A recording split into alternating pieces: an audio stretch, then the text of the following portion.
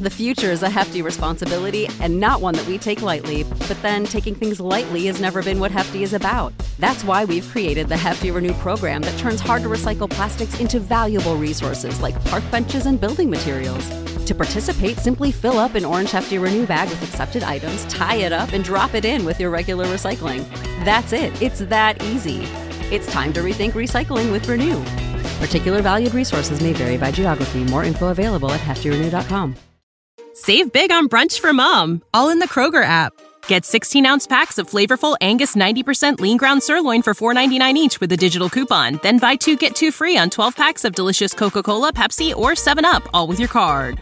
Shop these deals at your local Kroger, less than 5 miles away. Or tap the screen now to download the Kroger app to save big today. Kroger, fresh for everyone. Prices and product availability subject to change. Restrictions apply. See site for details.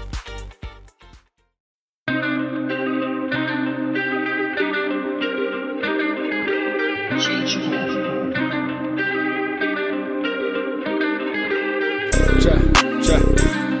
it down,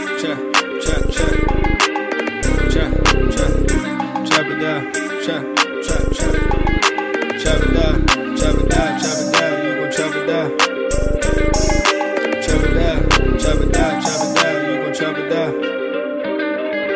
Damn, set, hut, watch him throw the ball, we gon' pick it off. You gon' let him hit the hole or you gon' cut it off. You gon' play through 4th and long or you gon' punt it off. Your defenders, heavy hitters, put your pads in. Don't be looking for the ref to throw no flags in. Keep the helmet on, keep the cleats tight. You the type to want to win by any means, right? You should look alive. This is Trap or Dive. Yes, sir. I seen you over there, hey, bro. That's my song too, bro. That's still my song to this day, man. Welcome back to another episode of Trap or Dive podcast, man. I'm your host, Marley Mo, Coach Mo, all that good stuff, man. In here with the fellas, Dre, Montel, AJ should be on the way, man. But Dre, man, how you feeling, big dog? Everything good with you? Good, man. This little weird Thursday night football week, man. You know, I love Thursday night football, but I hate when we play because Sunday feels like a bye. So, but I mean, it is what it is. Hey, but you could kick your feet up, man. You got football for 8 hours. You got a little hour break in between, and then you got the Sunday night game. Who plays Sunday night, matter of fact? I hope it's not the Giants. Oh my Lord! Nah, take them off prime time. Take them and the Jets off prime time, bro. You know what's crazy? Thursday night football it's very bittersweet. Ooh, Cowboys, Niners, hell yeah! Yeah. We big lit. But Thursday night football is very bittersweet because when we play, at least, because I always say, like, 1 week we got the Bears this week, and it's cool. I'm not sleeping on the Bears. Let me get that out the way before we even start the show. I'm not sleeping on the Bears, but it's also like a mini bye week. So we got the Falcons coming off of it, but we also coming off of a mini bye. But Thursday night football has been a bad product as well. Like, it hasn't been the best product as far as the NFL in general. But you know, that's every year. That's all the time too. I don't know what the issue is for real. It's the rest. It's like it's the matchups and the rest. You know. Yes, man. But you only get like one real. I ain't gonna lie to you though. Prime last year though, if you remember it, like Prime, they had a hell of a lineup when they debuted the new Thursday night. Whoever was going to host the games, like the lineups on paper before the season started was fire, bro. Like stupid fire, and then the season started. You can never call it NFL season, man. That's the beauty of it, though. That's the beauty of the league. Like, look at the Texans right now. Them boys balling. For real, bro. You never call it. Don't look at your schedule and think everybody's a dub. Shout out to that head coach, man. You know what I'm saying? He doing his thing, bro. I don't know why I'm drawing a blank on his name, but you know what I'm talking about. DeMeco Ryans. Ryans, yeah. Shout out to DeMeco Ryans, bro. Hey, so listen, Montel, I guess we don't have to talk about us being fat no more. Or getting fat. Yeah, we can pass that. Want to talk about it. Let's but I'm gonna tell Dre what we was talking about. You know what I'm saying? I ain't gonna tell nobody else. But nah, man, I was saying, I was like, bro, I couldn't wait to run again. Cause like I'm in this situation where like I've always been able to work since I broke my foot or fractured my foot. I've been able to work out And now I'm able to use both my feet, but I still can't run or jump, can't do anything like from a cardio standpoint outside of the bike. And the bike don't really do you no justice. So like I'm at the gym and I'm putting in work with the weights, but I know I am very, very, very aware of my eating habits. They're not the best, but they're not out of control, but they're just not the best. And I'm like, I know at this point, because I can't do no cardio, bro, this is not the best. It's going to catch up to me.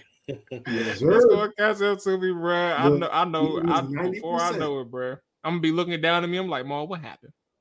You're not even a receiver no more, bro. You a blocking back.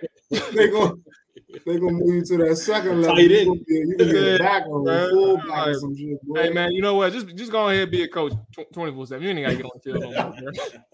It's over for you, player. And you get old, man. Yeah, bro. I'm the old head on the team, bro. This shit, it be blowing me. But we ain't gotta talk about that, man.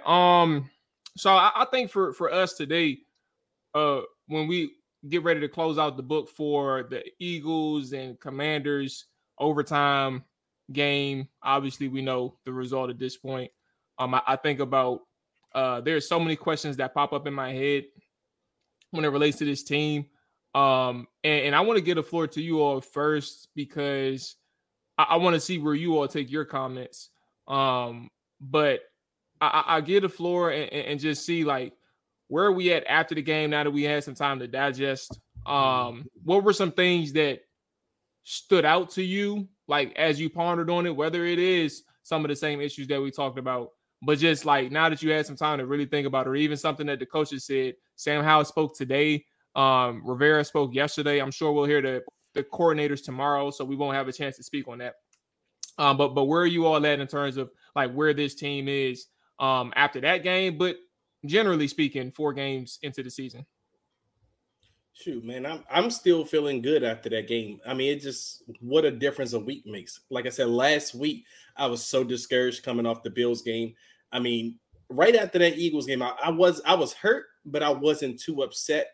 And a couple of days later, I actually feel good going into this Bears game now because I just feel like this is kind of the meat and bones of what you're going to see of Sam Howell. I mean, you just seen him have probably the roughest game of his career 2 weeks ago against the Bills. Then you just seen him have pretty much the best game of his career against the Eagles. So now going against an opponent who's really struggling, the Bears, they're 0-4, they don't have a win.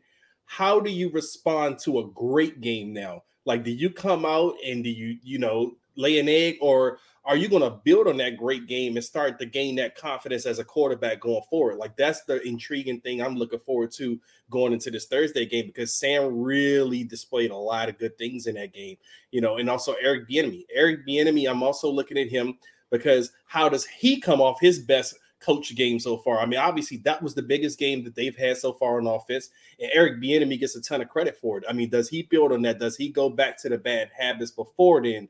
Or does he keep on giving Sam the opportunity to play to his strengths? So then defensively, that's the part I'm a little worried about, man.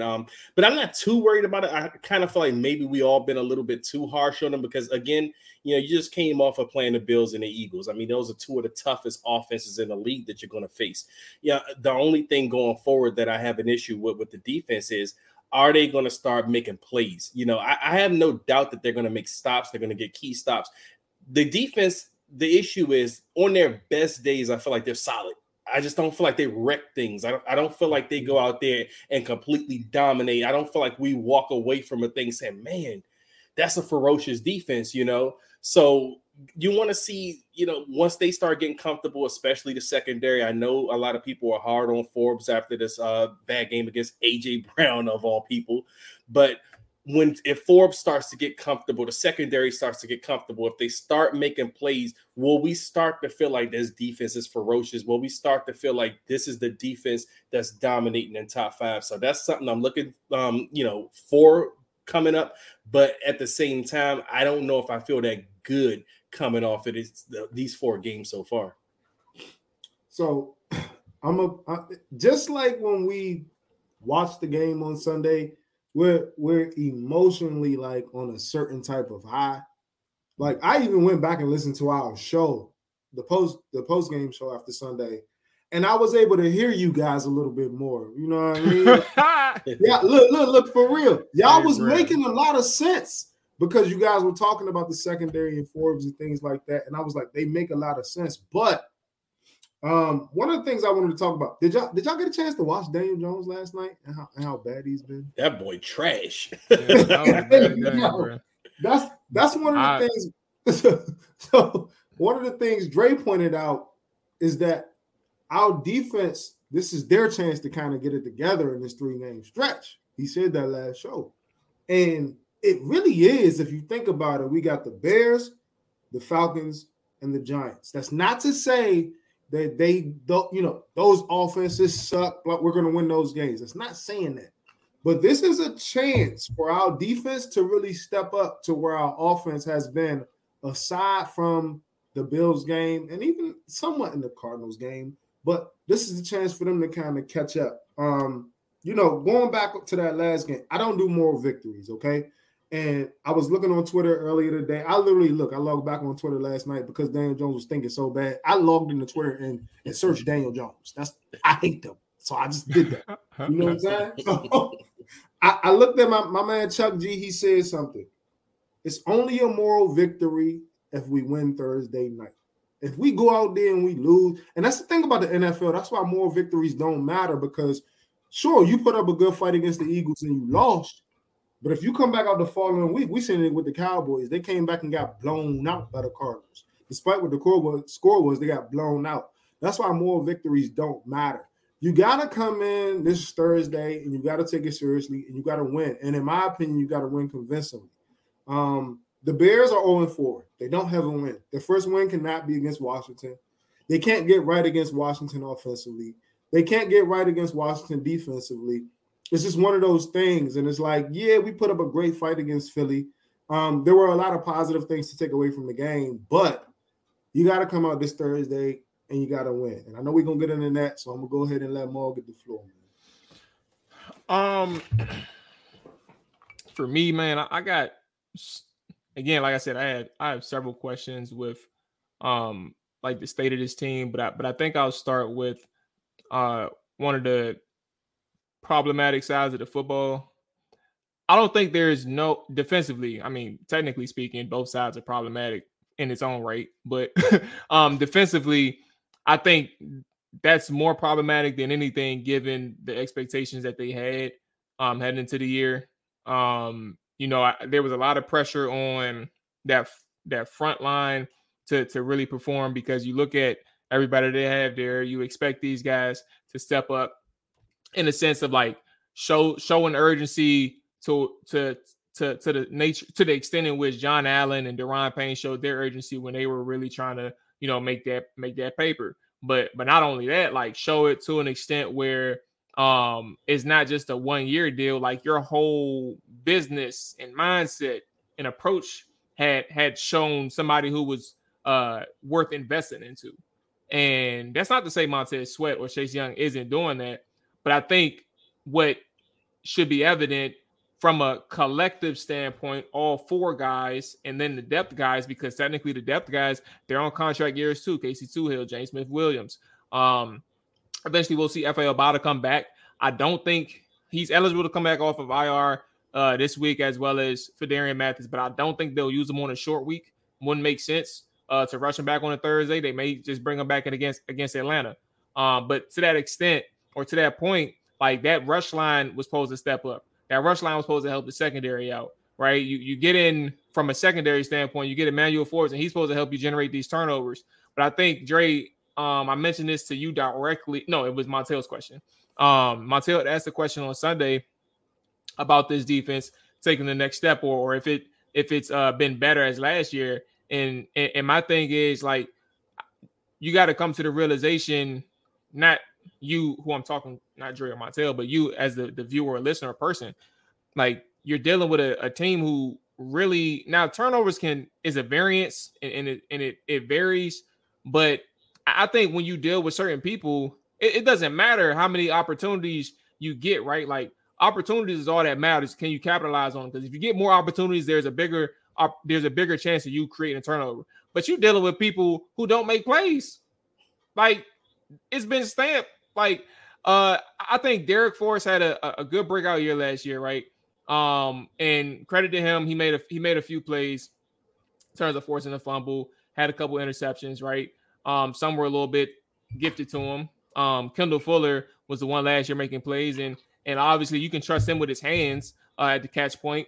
Same thing with Emmanuel Forbes. He's shown that he was been able to make plays with his hands, but at the same time, like it's too far in between. Like I remember seeing some of the plays from the second level, the linebackers, Jamin Davis and Cody Barton against the Philadelphia Eagles, where there was some opportunities for them to get hands on footballs, and like it's not matter of fact, it's not even fair to even point this out like as a criticism for him, because Jalen Hurts is a hell of a quarterback, and you see on tape how accurate he was, like to the T, like where it's literally inches away or centimeters away from a linebacker's hand. So I'm not even going to be too critical in that instance, but I think from an overall perspective, the playmaker or being able to create plays defensively is a problem. But there's one thing that I do want to say from a defensive standpoint as well. Like there's been so much panic from having to or feeling the need to replace a coordinator. Again, or maybe let me be clear, as a result of this loss is what I'm referring to. There's this need to replace the defensive coordinator. Some of these guys, they aren't good or they're overrated. All these other like comments and conversations surrounding the defense, where I think we need to look at this big picture. Sure, I think there was several things that went wrong against the Philadelphia Eagles, right? I think the biggest thing, by the way, that everybody, if you're listening right now, and even if you're listening later on the YouTube channel, there will be a Emmanuel Forbes breakdown probably Wednesday morning, I assume. So it'll be up in the morning for everybody to take a look at how he played against the Philadelphia Eagles. But Emmanuel Forbes had some issues with his leverage, maintaining his leverage.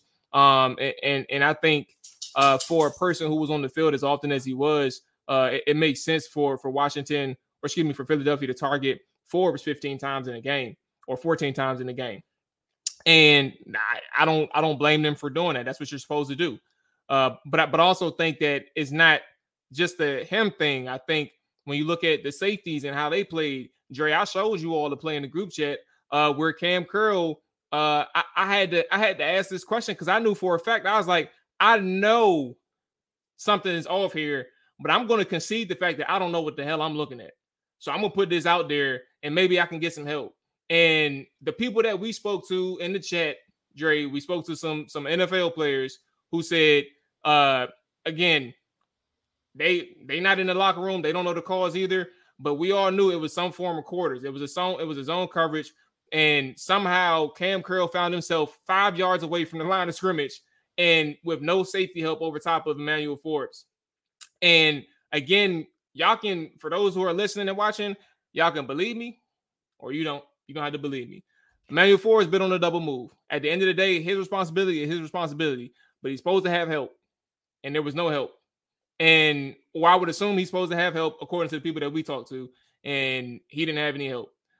That's one play. There's other plays, and I'm not absolving Forbes. What I'm saying is this is a secondary thing. You had issues with Percy Butler at times where Percy Butler is too shallow. And he's worried about one thing, but he's not staying over top of Devontae Smith, who ultimately, while Emmanuel Forbes is playing trail position and he's playing it as best as he could, right? He's in Devontae Smith's hip pocket. Devontae makes a hell of a grab. But guess what? Jalen Hurts, even when he threw it to Devontae Smith, underthrows the pass. So you're looking at a situation where, like, if Percy Butler's in the right spot and Jalen Hurts is committed to throwing Devontae Smith because he was committed, you're probably talking about either a PBU or interception, but your people aren't in the right position to make plays. And for Washington, it's a collective thing. But I also think that when I bring that up, and I know I've been rapping for a minute, my whole point of bringing all these instances up is that sure, there's been some mistakes here and there in the secondary, even on the defensive line, from gap integrity, which is the biggest thing, to even the second level with Cody Barton trying to cheat his way to making a play and end up being pushed out of the gap from offensive lineman. My thing is, I know that this defense is better than what it's shown the last couple of weeks against the Buffalo Bills and the Philadelphia Eagles. I also know it's better than how many points is allowed over the last few weeks, which they're averaging over 30 points allowed over the last few weeks. I think the main thing when you look at these guys, and even when you look against the Philadelphia Eagles, you're going back and forth against a potent offense. Like, it's not supposed to look like a 20-16 game. That's your best expectation. It's supposed to look like that. But you're not looking like that against the Philadelphia Eagles offense, who one has a great offensive line, who has a really good quarterback, who has elite weapons on the perimeter, who has a solid tight end, who clearly has DeAndre Swift, who is growing as a running back in their offense, and he's looking very comfortable off rip. Like, that is a potent offense. And if you're going to be able to keep them under 20 points, that you deserve shots for 3 days in a row at your favorite bar, your favorite liquor, top shelf, no questions. Like, that literally is that's a tough matchup. As Dre takes a sip. and that's all I say. Like, I spent a lot of time with the defense, and I'll leave that there and leave you all for response. And if you all got comments in the chat, let us know. But like, my main thing is, like, when you look at that defense and you look at who they went up against, Brad, like, you got to understand who you're going up against. It was going to be hard to keep these guys under 20 points and think that Washington's defense can do that. And that's not excusing. That's just the facts of the matter. You're going up against a very good offense, and they battled. They went back and forth, and they still made plays defensively. That's literally what it is, bro. Mo, while I agree with you, there are. I'm gonna make 2 quick points. One, we do this as fans far too often, bro. Like, let's just keep it a bean. We watch just as much football as the fucking expert, excuse my language, as the experts, bro. Well, we do. I can tell you now, even if you don't chop up film, right? I sit down, I watch high school football on Friday. I watch college football on Saturday. I watch NFL football on Sunday. I don't have to always break down film to tell you if somebody isn't good or not. Like, we do this far too often where we discredit ourselves and we credit the people in the positions that are making the calls as if they can't make mistakes. Like, bruh, if Jack Del Rio is making bad calls and I can see that, like, I don't have to try to say, well, Jack Del Rio's an NFL coach or blah, blah, blah, blah, blah, blah, blah. Like, I heard something from Chris Cooley or somebody mentioned, I didn't hear it. Somebody mentioned Chris Cooley pointing out how Chase Young is kind of just doing his own thing. And every fan questioned what Chris Cooley said. You know why? Because Chase Young looks good. And regardless of what the scheme is, regardless of what's going on, there are other players not showing up on that defensive line, and Chase Young is showing up on Sundays. Despite what Chris Cooley says, and I'm not saying that to dog Chris Cooley, because I am a person who truly values Chris Cooley's opinion, especially offensively. I'm a person who truly values Logan Paul's opinion, especially offensively, especially when it comes to tight ends and receivers. But just because you play in a league, it doesn't mean that you are far superior as it pertains to your knowledge of the game, bro. Like, it just doesn't. Like, we see what we see, bro. And some people know ball without having to crunch the film. Now, I will say this: film does give you somewhat. Is this about related to Chase? No, I'm gonna tie it all in. But I just wanted to tell you, like, don't discredit yourself because you somewhat did that when you said, you know what, I'm not in there, I'm not in the huddle, and you said you reached out to other players and they said, I know it's like a quarter. So I just wanted to point that out. You know what I mean? That's just that 1 point. That was 1 point, but I'm gonna go to another point. The other point was we do this far too often too as fans. Like, we credit the other team. Well, Jalen Hurts is really good. The Eagles, that's a potent offense. The Bills, they're a great offense. At what point do we become the monsters that teams say, well, that's a great defense? Like, because I'm so tired of when we get beat, we make excuses as to why we got beat. Like, we have 4 first-rounders on the front 4. We have a first-round linebacker. We have a first-round corner. We have a highly paid corner. We have a safety that's asking for big money. At what point are we the guys that people say, you know what, them motherfuckers like that? And that's why we had a bad day, because we continue to do that every time we play the Bills, we play the Eagles. Oh, they potent offenses. Well, we got to stop getting shredded by potent offenses in order to be great. At what point are we going to become that? That's all I wanted to say, because it's like, I'm so tired. I've heard that all week, and I'm not saying not you, Maul, not just you. Well, I mean, it's not just. I'm in that boat, but I'm waiting, so I was like, I can explain my reason to even get into that point. But go ahead, I'll wait. I got a reason. That's pretty much it, though. It's like, okay, why we keep making excuses for our people getting cooked? Like, so at what point we invested all this into the defense? At what point are y'all gonna do something? So let me ask you this question. And then I'll get into my reason. How many points did Washington put up against the Philadelphia Eagles on Sunday? 31. You know what that defense ranked? The Philadelphia Eagles defense ranked? They're much better than Washington's. We know that much. They're much better than Washington's, bro. And I think my whole point of acknowledging that, right? And even bringing that side up is just I want people to understand two things. One, we got to start talking about not about their draft status, because that's a coach's decision. That's a general manager's decision. Like, they got drafted in the first round because of this. They got drafted in the fifth round because of this. Like, that's dead and gone. That's draft status stuff, right? But what about the talent on the field? Like, I don't think that – I'm not saying that the talent – there's two things. I don't want to give the idea that the talent isn't underutilized and that they could be more aggressive in some instances. But I also don't want people to sit here and suggest or believe that this talent is severely underutilized. Like, I think that some of these guys are good, but how good are they? Like, we're talking about, I already mentioned two safeties that had some issues against the Eagles. I already mentioned the two edge rushers who I think they're solid players, but who has been a game changer yet? Only Daron Payne and John Allen has shown to be a game changer in terms of the last in recent years. That's not saying recent years. Well, I mean, if you're talking about them two, I mean, the whole defensive line has stood up. They've taken over games. I've said that. Like, they've taken over games in Arizona and Denver. But again, that's where I get back. That's where I get back to Philadelphia and what happened then. Like, they still made plays. And that's where I'm like, in a game where you're going back and forth from a scoring standpoint, that defensive line still had moments in that game where they caused havoc for Jalen Hurts. They damn near should have had that fumble. When Daron Payne and Chase Young collided at the quarterback.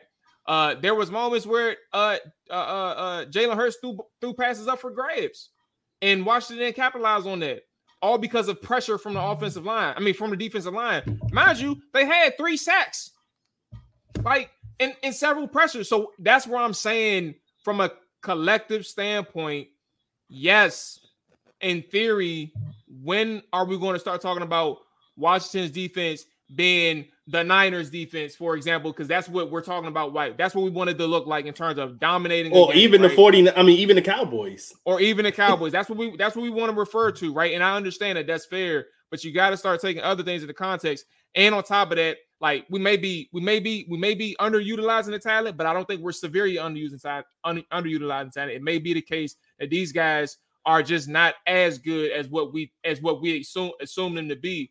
But they battled against the Eagles. They made their plays, and Philadelphia just made more plays. That's literally my overall takeaway. Let me ask you this, Mark, because this has kind of been the running thought and the narrative in the fan base right now. AJ, if he was on here he goes right here. Speak of what I was about to ask. Now, I'm sure. Listen, AJ. I got something for him to come on. This is actually going to be perfect for him to transition into. So what Maul is saying, he don't think they're being severely underutilized on defense, but it's a narrative in the fan base that a lot of people feel like Jack Del Rio is holding his defense back. So Maul, I think you would disagree, but AJ, you would agree with that Jack Del Rio is holding his defense back. Oh, I definitely think he's. Can you hear me? Yeah. Yeah, I definitely think Jack Del Rio's holding the defense back. I'm just tired of seeing the same game plan against especially division teams. Like, you're really not seeing anything different. Like, I just think that there could be more innovation. I think that the tempo from the defense could be altered. I would like to see both sides mirror each other. Now that you bring in an Eric Bieniemy who has that high intensity, I would love to see someone that brings the same thing where they're battling each other. Like, it feels like a true competition. But I mean, I don't think it even matters because at this point, it is what it is. We're stuck with Jack Del Rio for the season unless something really drastic happens and maybe the new ownership goes to Ron and say, hey, man, you're going to have to fire your childhood friend. You're not going to see another play caller defensively. And they really don't even have a guy that I believe could even step in and call plays. So it's like you're stuck. And it's kind of been one of Ron Rivera's issues even going back to Carolina. Like, he fired a couple defensive coordinators because things just weren't clicking. And once he got removed, and if I'm not mistaken, they brought Steve Wilks back into the mix as D coordinator, that defense started humming again. You feel me? Like, when you watch Washington's defense in comparison, just last night, the Seahawks, like, those guys are running downhill. They're playing with a certain tempo. There's a certain type of energy. It's like, fuck you. We are taking your shit. Like, you want to see that attitude. Like, a Devin Witherspoon didn't really play much slot in college. His first real game, honestly, in the NFL. And what does he do? He gets blitzed often. He has 2 sacks. He has an interception for a touchdown, 97 yards. He's impactful immediately. Like, that is coaching. That is someone putting their guys in the right positions. And even though we may not know everyone on that front four of the Seahawks, they were attacking Daniel Jones. They were not letting up. Everyone was playing relentless and downhill and fast, which is what led to the Giants only having 3 points scored all night. And you don't see that in Washington. So I don't think it's an issue with the talent that's been assembled. I think it's more so the attitude of what you want from your defense. If you're going to call defense to where you're scared to get beat deep, that's exactly how your players are going to play. They're going to play like they scared to get beat deep. That's why they be jumping everything kind of short, because they be thinking that the team's trying to take advantage of them. And in all honesty, that's what was getting them hit over the top already early this season. I think they're probably top 3 already in explosive plays defensively for the year. So here's where I kind of agree with AJ, but Maul, you pointed out something about me last show. It's true. Okay, look, if I'm gonna get look, slicing it. Hell yeah, but this is the thing. I'm that friend. If I'm gonna get to be fair, I said he'd be right, but then he just say I'm gonna go ahead and take another I mount. just throw some more sauce on it. Look. If I'm that friend, if you come out the house and your jacket ugly, I'm gonna be like, bro, what the fuck do you got on? And I'm gonna cook you until you go change that bitch. But at the same time, Maul, you're so like level-headed that you're too nice in a sense. So I'm gonna give you a perfect example. You mentioned the Eagles. They gave up 31 points to us, but I want you to answer this question 100% honestly. Have they invested as much on the defensive side of the ball as we have? No, that's the answer. I don't even want you to answer. That's the answer, bro. I don't know, because they got some resources on they have invested a lot of draft picks. Maybe even trade. They have invested just as much draft picks as Washington has. It's just that they had a better foundation. No. Let's kind of retool that. I get what I think they've invested just as much, but they've done it from effective free agent or trades. They got in the Bradbury dude, they got in Darius Slay. And then Reed Blankenship was good draft pick. Hassan Reddick was a free agent. That's what I'm saying. So like they've invested just as much. They've just done it from a mixed bag: free agency, trades, and draft. Washington, meanwhile, they can't sign no damn free agents to save their life. Everything is gone through the draft. So you got young and inexperienced players where you got to Yeah, they don't spend. Well, I think one of the major differences, Philly built around the fact that they were also bringing in veterans, whereas with Washington, everyone has had to grow from the day of joining the NFL. They've been rookies. Yeah, there's been no veteran presence on the team. There's been no Darius Slade that's moving from Detroit, but he's already been a top corner in the league. It hasn't been a Hassan Reddick who's played in multiple organizations and kind of knows his niche now in the league, what he needs to do. James Bradbury, like it's never been one of those guys. So they've done a mixture of bringing in vets that may not have been the greatest elsewhere or may have been good elsewhere to add on to the fact that we're going to take a Jalen Carter. We're going to take a Kelly Ringo. We're going to take a Nakobe Dean, a Jordan Davis, a Nolan Smith, and bring in. They still got Fletcher and Brandon too. Like we just got rid of Jerron Hargrave. Like we've been building on top of our dogs, whereas Washington is like, I mean, you heard Ron today. Just because you're drafted a second round pick doesn't mean you necessarily are going to be. That's what I was just about to say. That's BS, bro. It's not about necessarily being a starter, but you should be contributing. Hear me though. He's not contributing. Hear me though. Washington has second round picks on the defense that don't even play. That's why I say no, because y'all don't even see how much we've really invested to this defense. Like we've invested, and I said this in the offseason, we have over allocated assets into the defense. It's just that Philly, their defense, any asset that they allocate to the defense, it's an immediate impact. And they come in and they play. And granted, we put up 31 points on them, but they have not invested as much as we have, especially as it pertains to draft capital, into the defense, bro. And as it pertains to what AJ was saying about the scheme, one of the problems that I have with our scheme is the fact that I don't know if you guys watched JJ Watt break down Myles Garrett last week.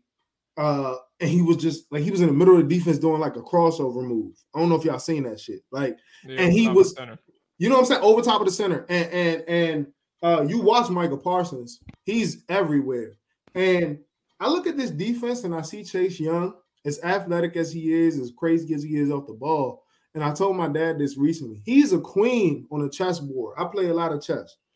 When you have a queen on the chessboard, you can't keep it in one spot. If you keep it in one spot, you're essentially like doing yourself a disservice. And I feel like that's what this defense does as it pertains to the scheme. The scheme is pretty basic. So you don't see the best out of an Emmanuel Forbes. You don't see the best out of a Chase Young. We seen last night, even when Jamal Adams went down, when he was in there, he was fucking lights out. But when he went down, you seen other guys that were lights out. You don't see any safeties flying around on this team like a Budda Baker. You don't see corners coming on corner blitzes, moving from the outside to the slot. And you don't see like mixtures in the defense. This defense is very basic, bro. So we've invested a lot into the defense as far as talent, but we don't put them in best positions to make a play.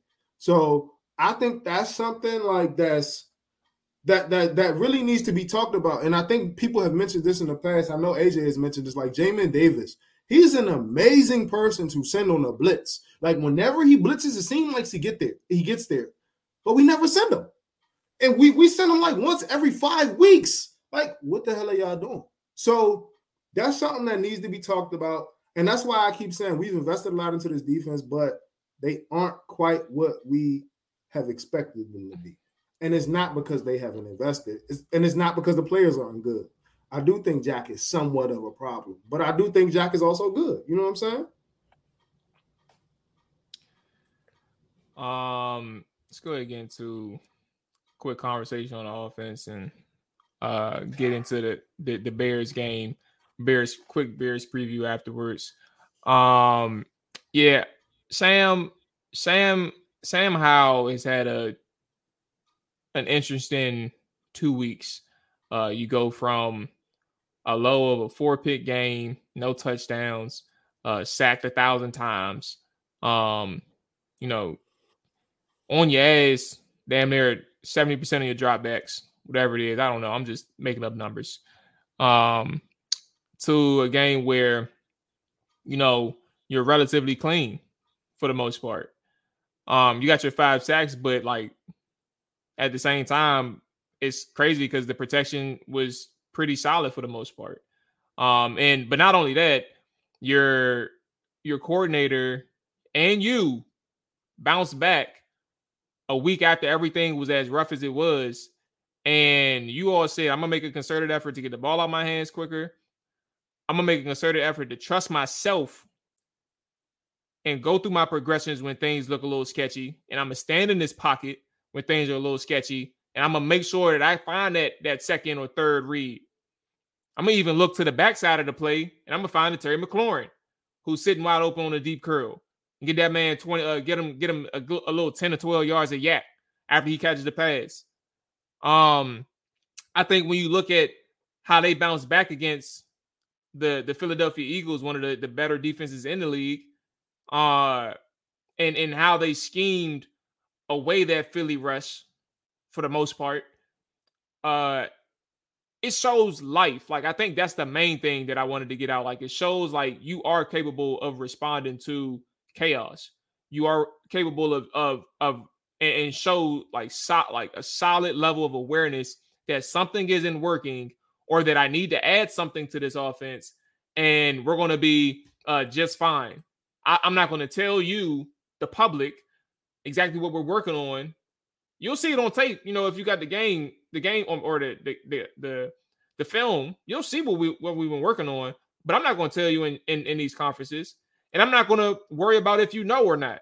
But you're going to see a difference, and you're going to see that immediately after we done went through hell against the Buffalo Bills, and I like how they responded. And again, like I said, it shows life. I think my main thing is seeing how consistent they can be on a week-to-week basis. Chicago, in its essence, you're going up against a defense who isn't that good, but like, how does Bieniemy approach a team who is as desperate as they are in their situation, who hasn't won a game in 14 tries, and they're on a short week against the Washington Commanders, where they just had a 28-7 lead and blew it. Yeah, it's offensively, like I said, I mean, Eric Bieniemy and them called his best game. I mean, we were a little worried, not just because of the Buffalo game, but each game we watched this season, the Arizona game, the Denver game, there were lulls in the offense. Like the Arizona game, you know, you got started a little late. You didn't get a good early. I mean, I think they scored 7 early, and then they just went on this lull. But that's part of having a young quarterback, new play caller installed in the first game. The Denver game, the first half was atrocious. You know, we had our issues with the run-pass ratio. I mean, we kind of carried that over from the Cardinals game in week 1. But then they came out and they played really well that second half. Then it comes to the Bills game. Of course, that's the embarrassment. That's the game that nothing went right on offense. So, I mean, we were worried. We had a body of work that we were a little concerned, and we were saying something has to work and has to work quick. We had that conversation, especially because we know Ron was going to say something about the run-pass ratio with the young quarterback. But Eric Bieniemy came out and he adjusted this past game, and that was the encouraging thing. As you said, Maul, we seen it from early on, the concerted effort to get the ball out of Sam Howell's hands early. They were running the quick game, stuff we hadn't seen pretty much in the early games. So it was really encouraging to see them come out and adjust. And now, as you said, this is the perfect opportunity to see, can you build on that? Now, can Eric Bieniemy go out there and he string together a couple games? And you mentioned the Chicago Bears defense, they're struggling. So now go out there and show, hey, we're picking this up. And it's going to do wonders if you can go out there and string together a couple of games. I mean, for Eric's confidence, Sam's confidence, and that radiates. Once you see your quarterback confident, everybody on offense gets confident. And Sam strikes me as that type of guy who can, you know, he can realize his potential if he has that confidence. So again, I mean, I'm encouraged by what we saw because, like I said, the adjustments is what we were looking for. We asked for it, we got it. Now it's intriguing to see, can they build on that? I mean, I'm hoping we can.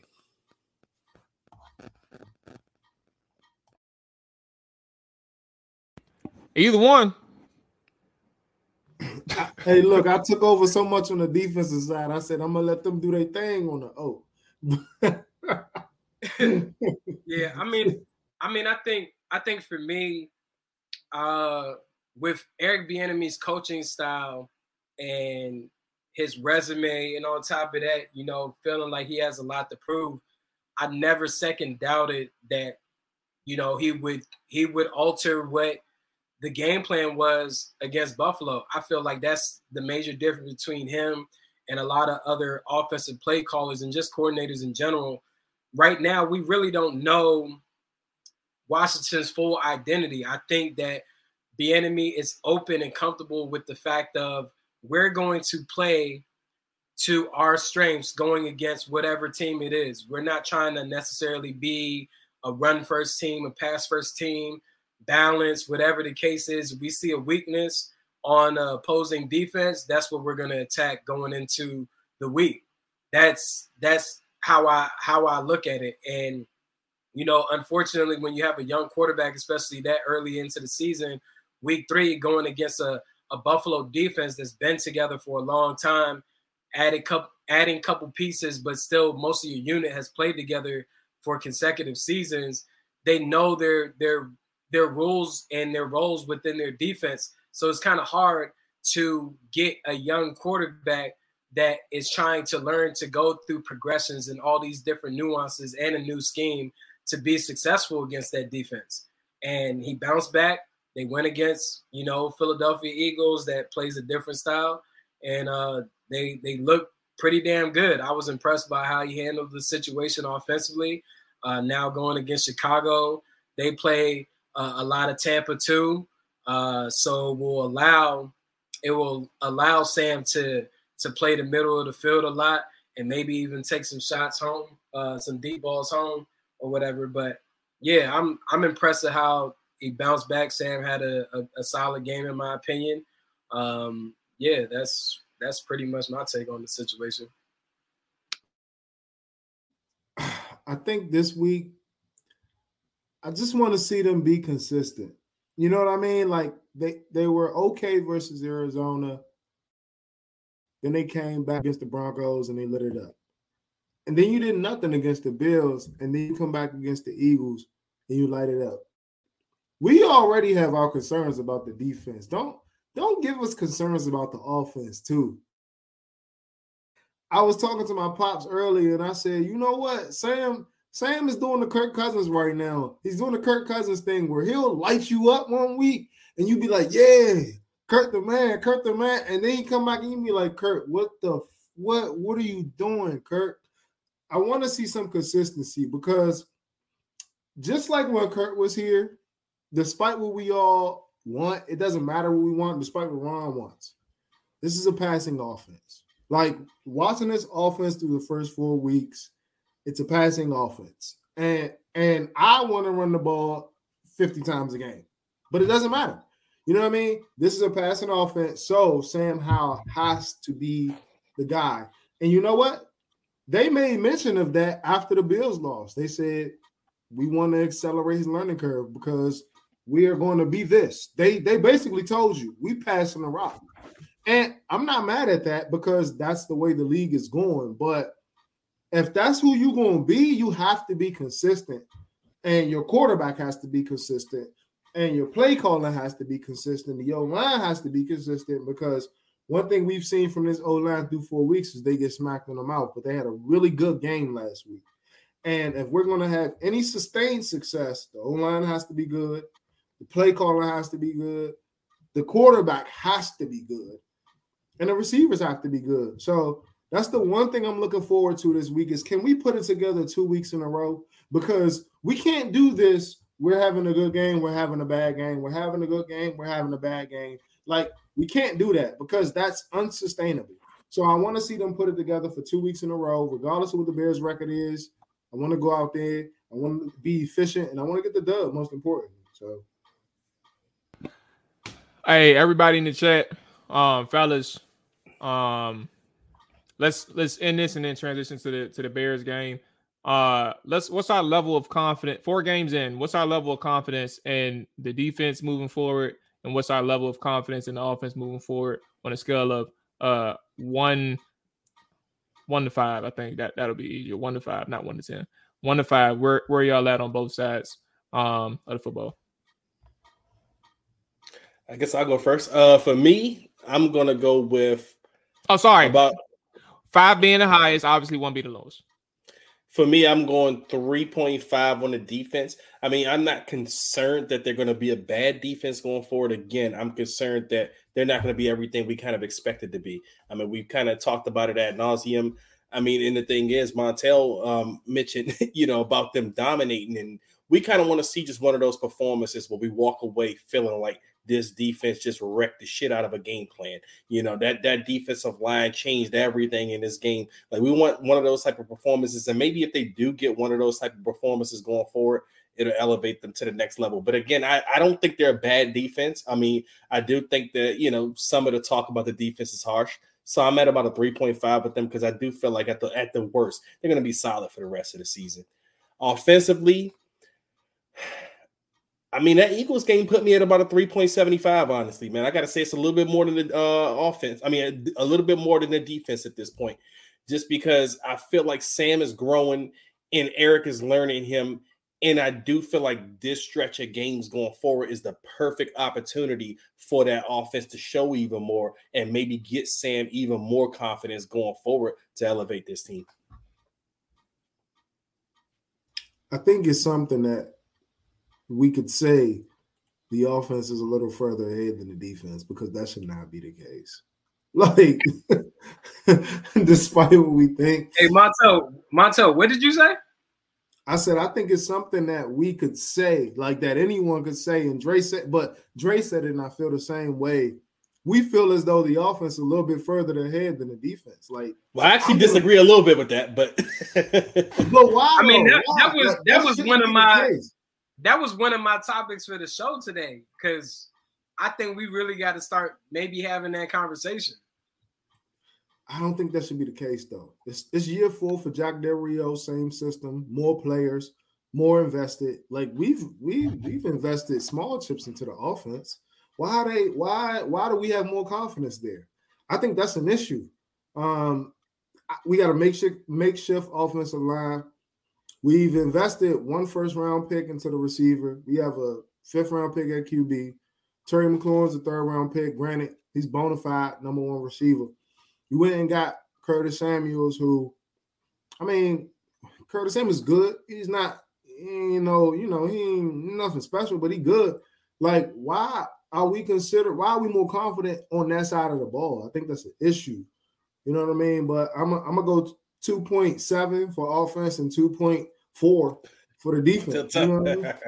I'm a tough critic. You know what I mean? Like, I think that the offense is a little bit further ahead, but I would like to see some consistency there. And while I think the defense, they did take over. I think that Denver game, that D-line, even though Denver put up points, I think the D-line did take over. And I think that was a game in which the defense showed out, but they haven't been consistent defensively overall, and they haven't been consistent offensively overall. So I guess I just want to see some consistency, man, and on both sides of the ball. But I'm a little bit higher on the offense right now.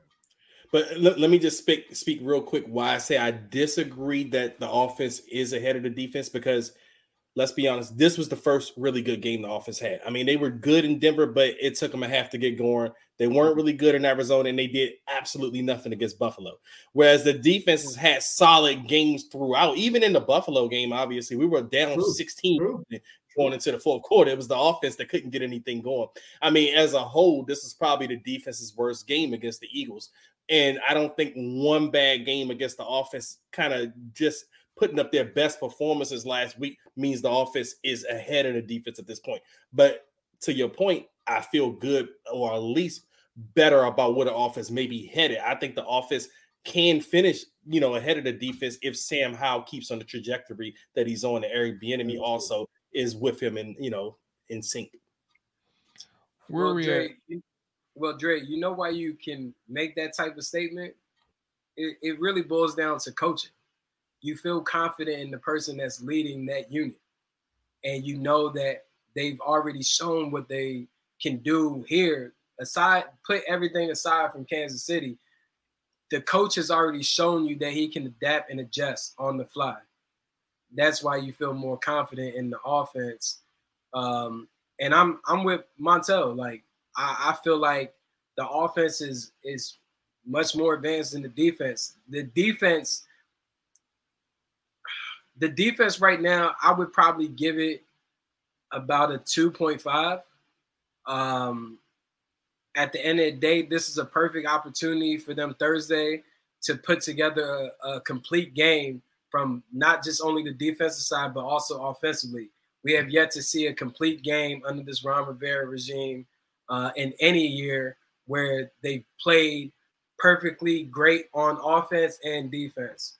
Thursday provides you that opportunity to, take advantage of these bad teams. Right now, we know that the Commanders can't necessarily compete fully with, the top tier teams like the Buffaloes.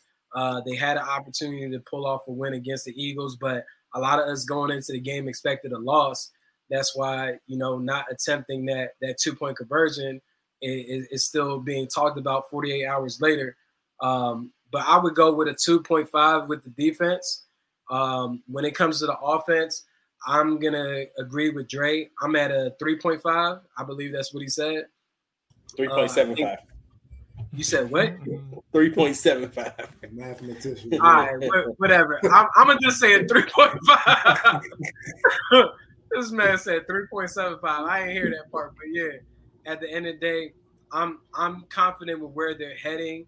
I feel like the only real struggles defensively on the schedule will be the division games. As we all know, division games are typically close. The Cowboys have one of the better defenses in the entire NFL.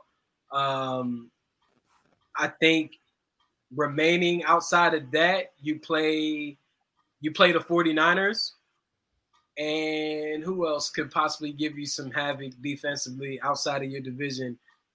Maybe the Rams, just because of Aaron Donald and how Raheem Morris calls his defense. Do they play Seattle? I think we don't. I know we play the Dolphins. I mean, Dolphins could be a little tricky on defense. They play the NFC West this year. Or am I tripping? Yeah, I don't know. I don't know, but yeah. Back to my point, I think the rest of the schedule allows the we offense. got Seattle. This is the NFC West. Yes. Yeah. Okay. I believe the rest of the schedule allows this offense to be productive and not necessarily going against like top tier defenses like a Buffalo Bills. But it will be intriguing to see how Sam and Eric Bieniemy, how they do against, the 49ers down the line, possibly even the Dolphins, because by the time they play the Dolphins, Jalen Ramsey should be back as well. But outside of that, I say 3.5 offense, 2.5 defensively. Where are we at? Well, actually, I said where are we at? Let's go ahead and close out with this Bears thing. How do I want to phrase this?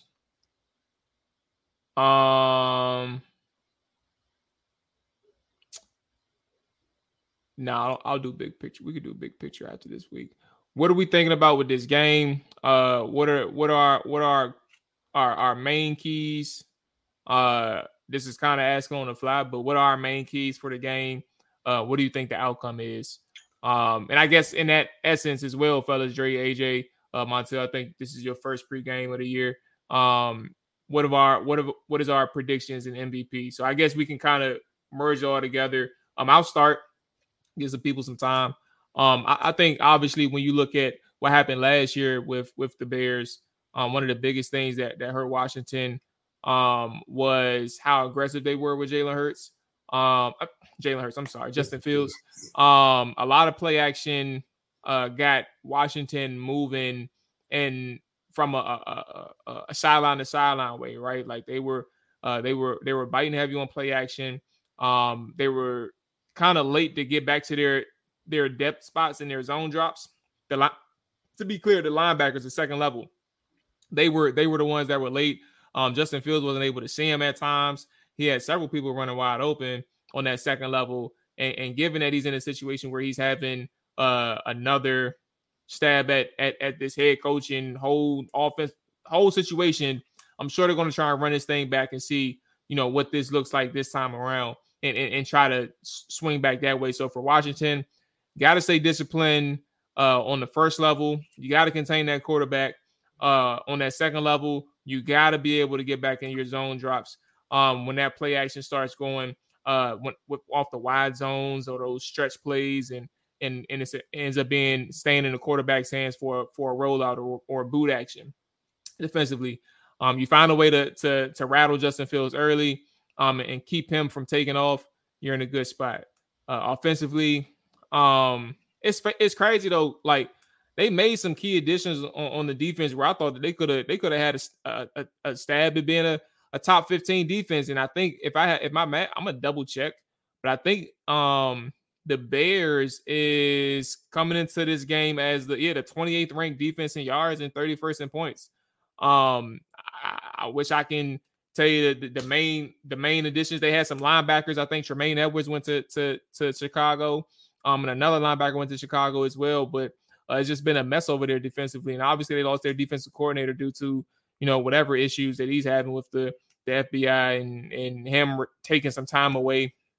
But defensively, offensively, I think that we're going to have to see more growth in Sam Howell, like growth in terms of his continuing ability to navigate this offense, manage it in a way that Bieniemy needs, find a ways to get the ball out of his hands quicker. I think what they did with some jet action behind the line of scrimmage with Terry McLaurin helped out this offense a lot on some occasions, though they only did it once or twice.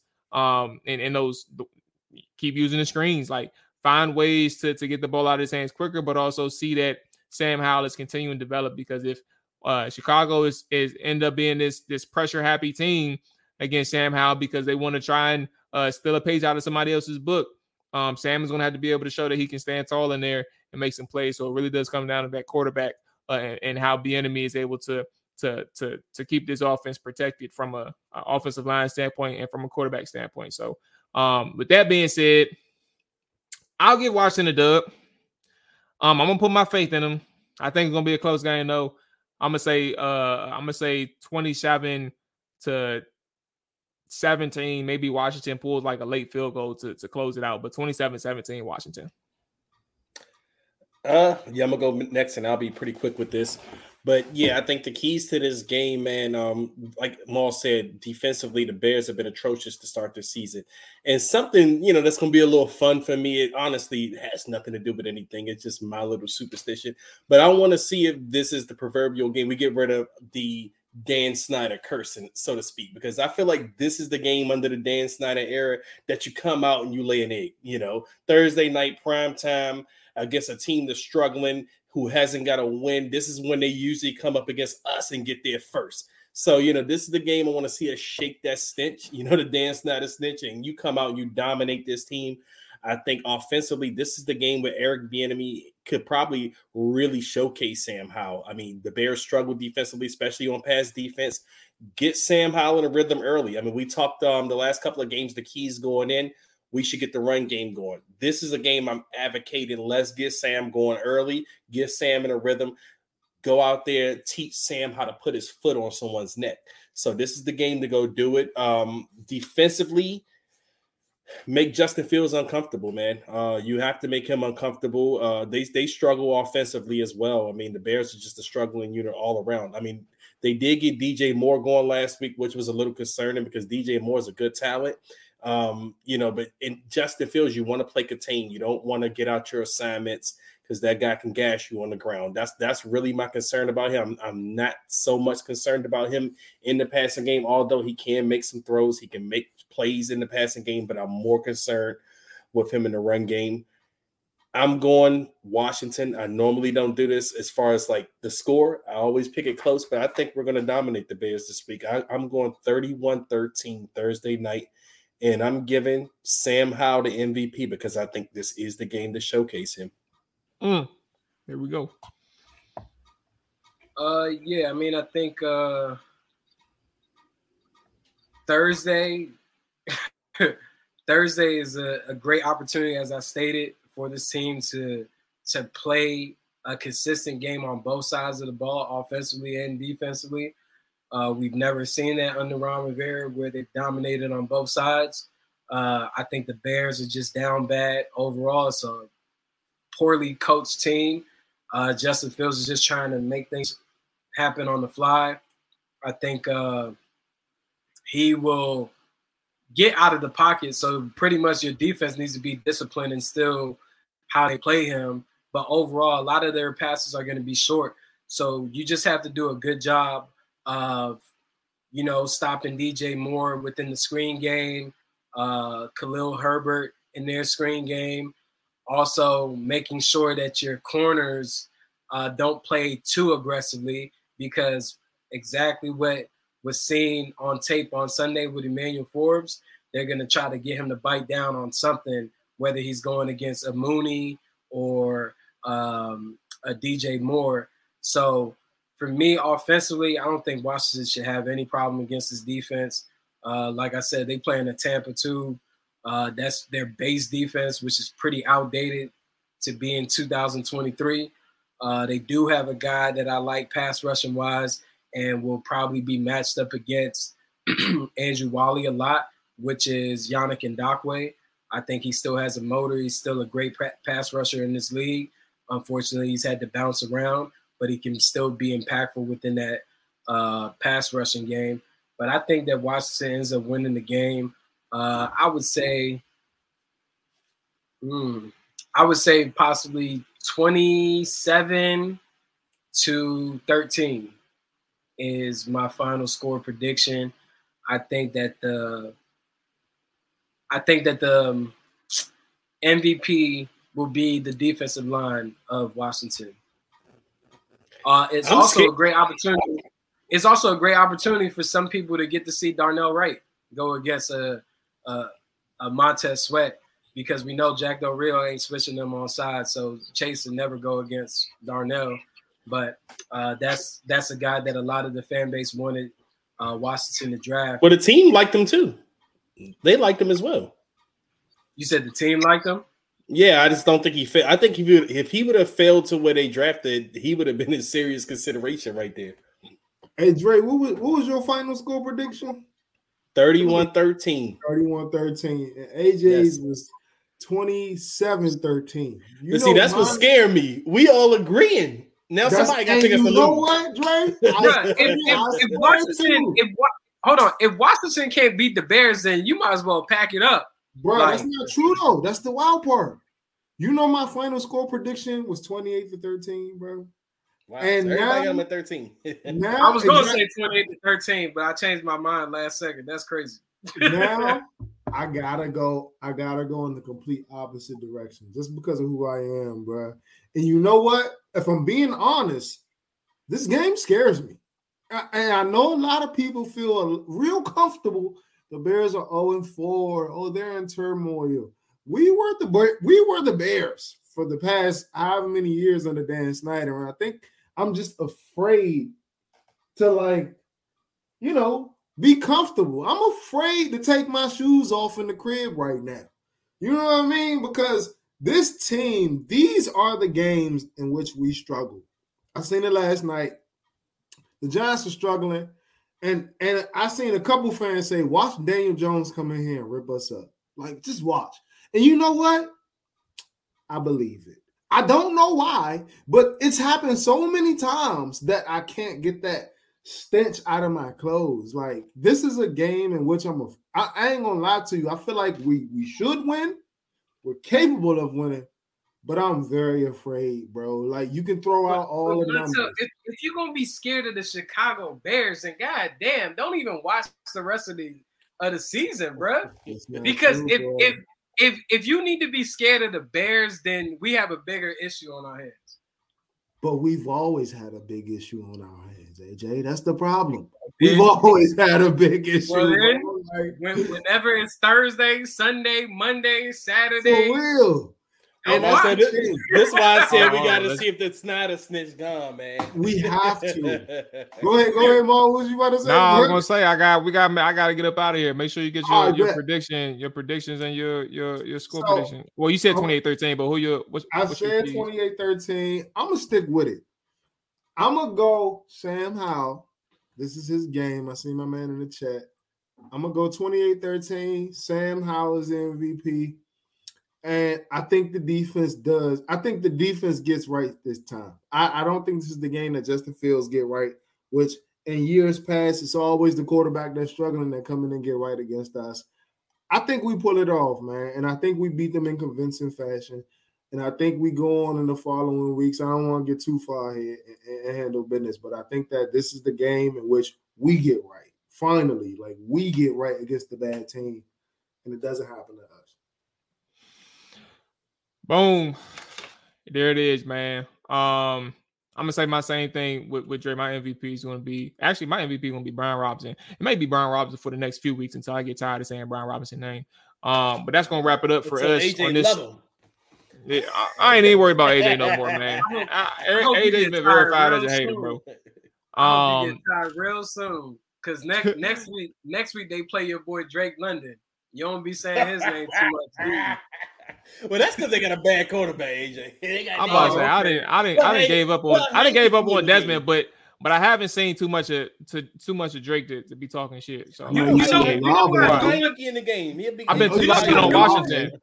I do want Heineke to play next week, so that defensive line can kill his ass. And we never got here. I want Ridder to play because I want to win. I want Ridder to play because that's our best chance of winning. Hey, listen, we here post game, man. Graveyard shift. Shout out to we out this thing, man. But that's gonna wrap it up for us. Appreciate everybody who listen, watching, all that good stuff, and stay tuned. Till next time, man. Thanks. Easy, bro. Yes, sir. Yes, sir. Damn, set, watch him throw the ball. We gon' pick it off. You gon' let him hit the hole or you gon' cut it off. You gon' play through fourth and long or you gon' punt it off. Your defenders, heavy hitters, put your pads in. Don't be looking for the ref to throw no flags in. Keep the helmet on, keep the cleats tight. You the type to want to win by any means, right? You should look alive. This is Trap or Dive.